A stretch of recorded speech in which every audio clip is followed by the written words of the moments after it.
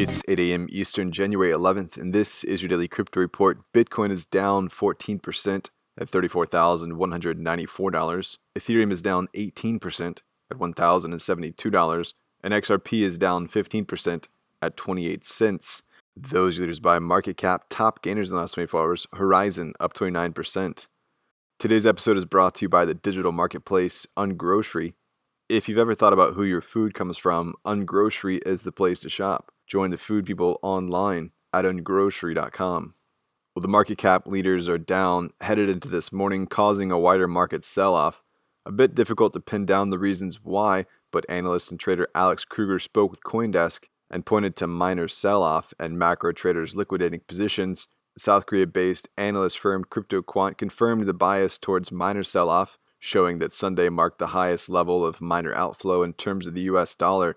In response, some panic selling occurred on Coinbase, a bumpy start to the week, no doubt. Well, two bars are selling in New York City. The owner, Patrick Hughes, is looking to liquidate his bar positions for crypto. Either 25 Bitcoin or 800 Ether is going to get you 2 bars.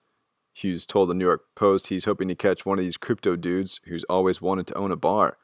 Both bars are in Manhattan's Hell's Kitchen around 10th Avenue. The potential sale would be the first cryptocurrency-only sale of a restaurant in the U.S. Hughes is bullish on the future of crypto, saying, in the next crisis, you won't have to run out and buy toilet paper. You can just use your U.S. dollars. Well, Wednesday's forced protest turned right in the U.S. Capitol has led to questionable decisions from Web 2's techno-elite. The soon-to-be-replaced sitting U.S. president has been banned from Twitter and Facebook's services, including Instagram. It's a staunch position to take that reveals the power of the centralized social networks. In perhaps a bigger reach, Google and Apple have suspended Parler from their respective app stores for its part in the communication and threats from the radical right. Amazon, in turn, removed Parler's web hosting, meaning the service must find another web host or it will shutter completely. The relevance for us is obviously the decentralized Web3 protocols like Commune, Sapien, 3Speak, and Mastodon, and the decentralized future of Web3.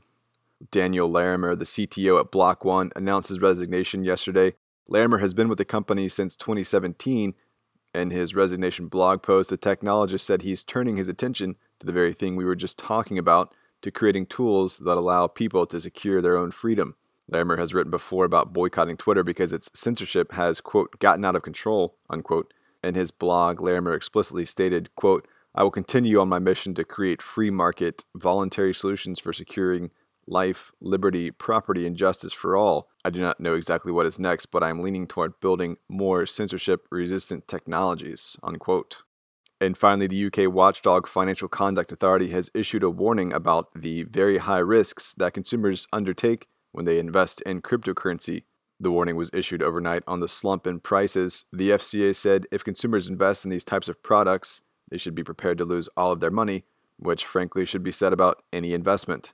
That's all for us today. Visit us at dailycryptoreport.io for sources and links. Find us on social media. Add us to Alexa Flash Briefing and listen to us everywhere else you podcast under Daily Crypto Report.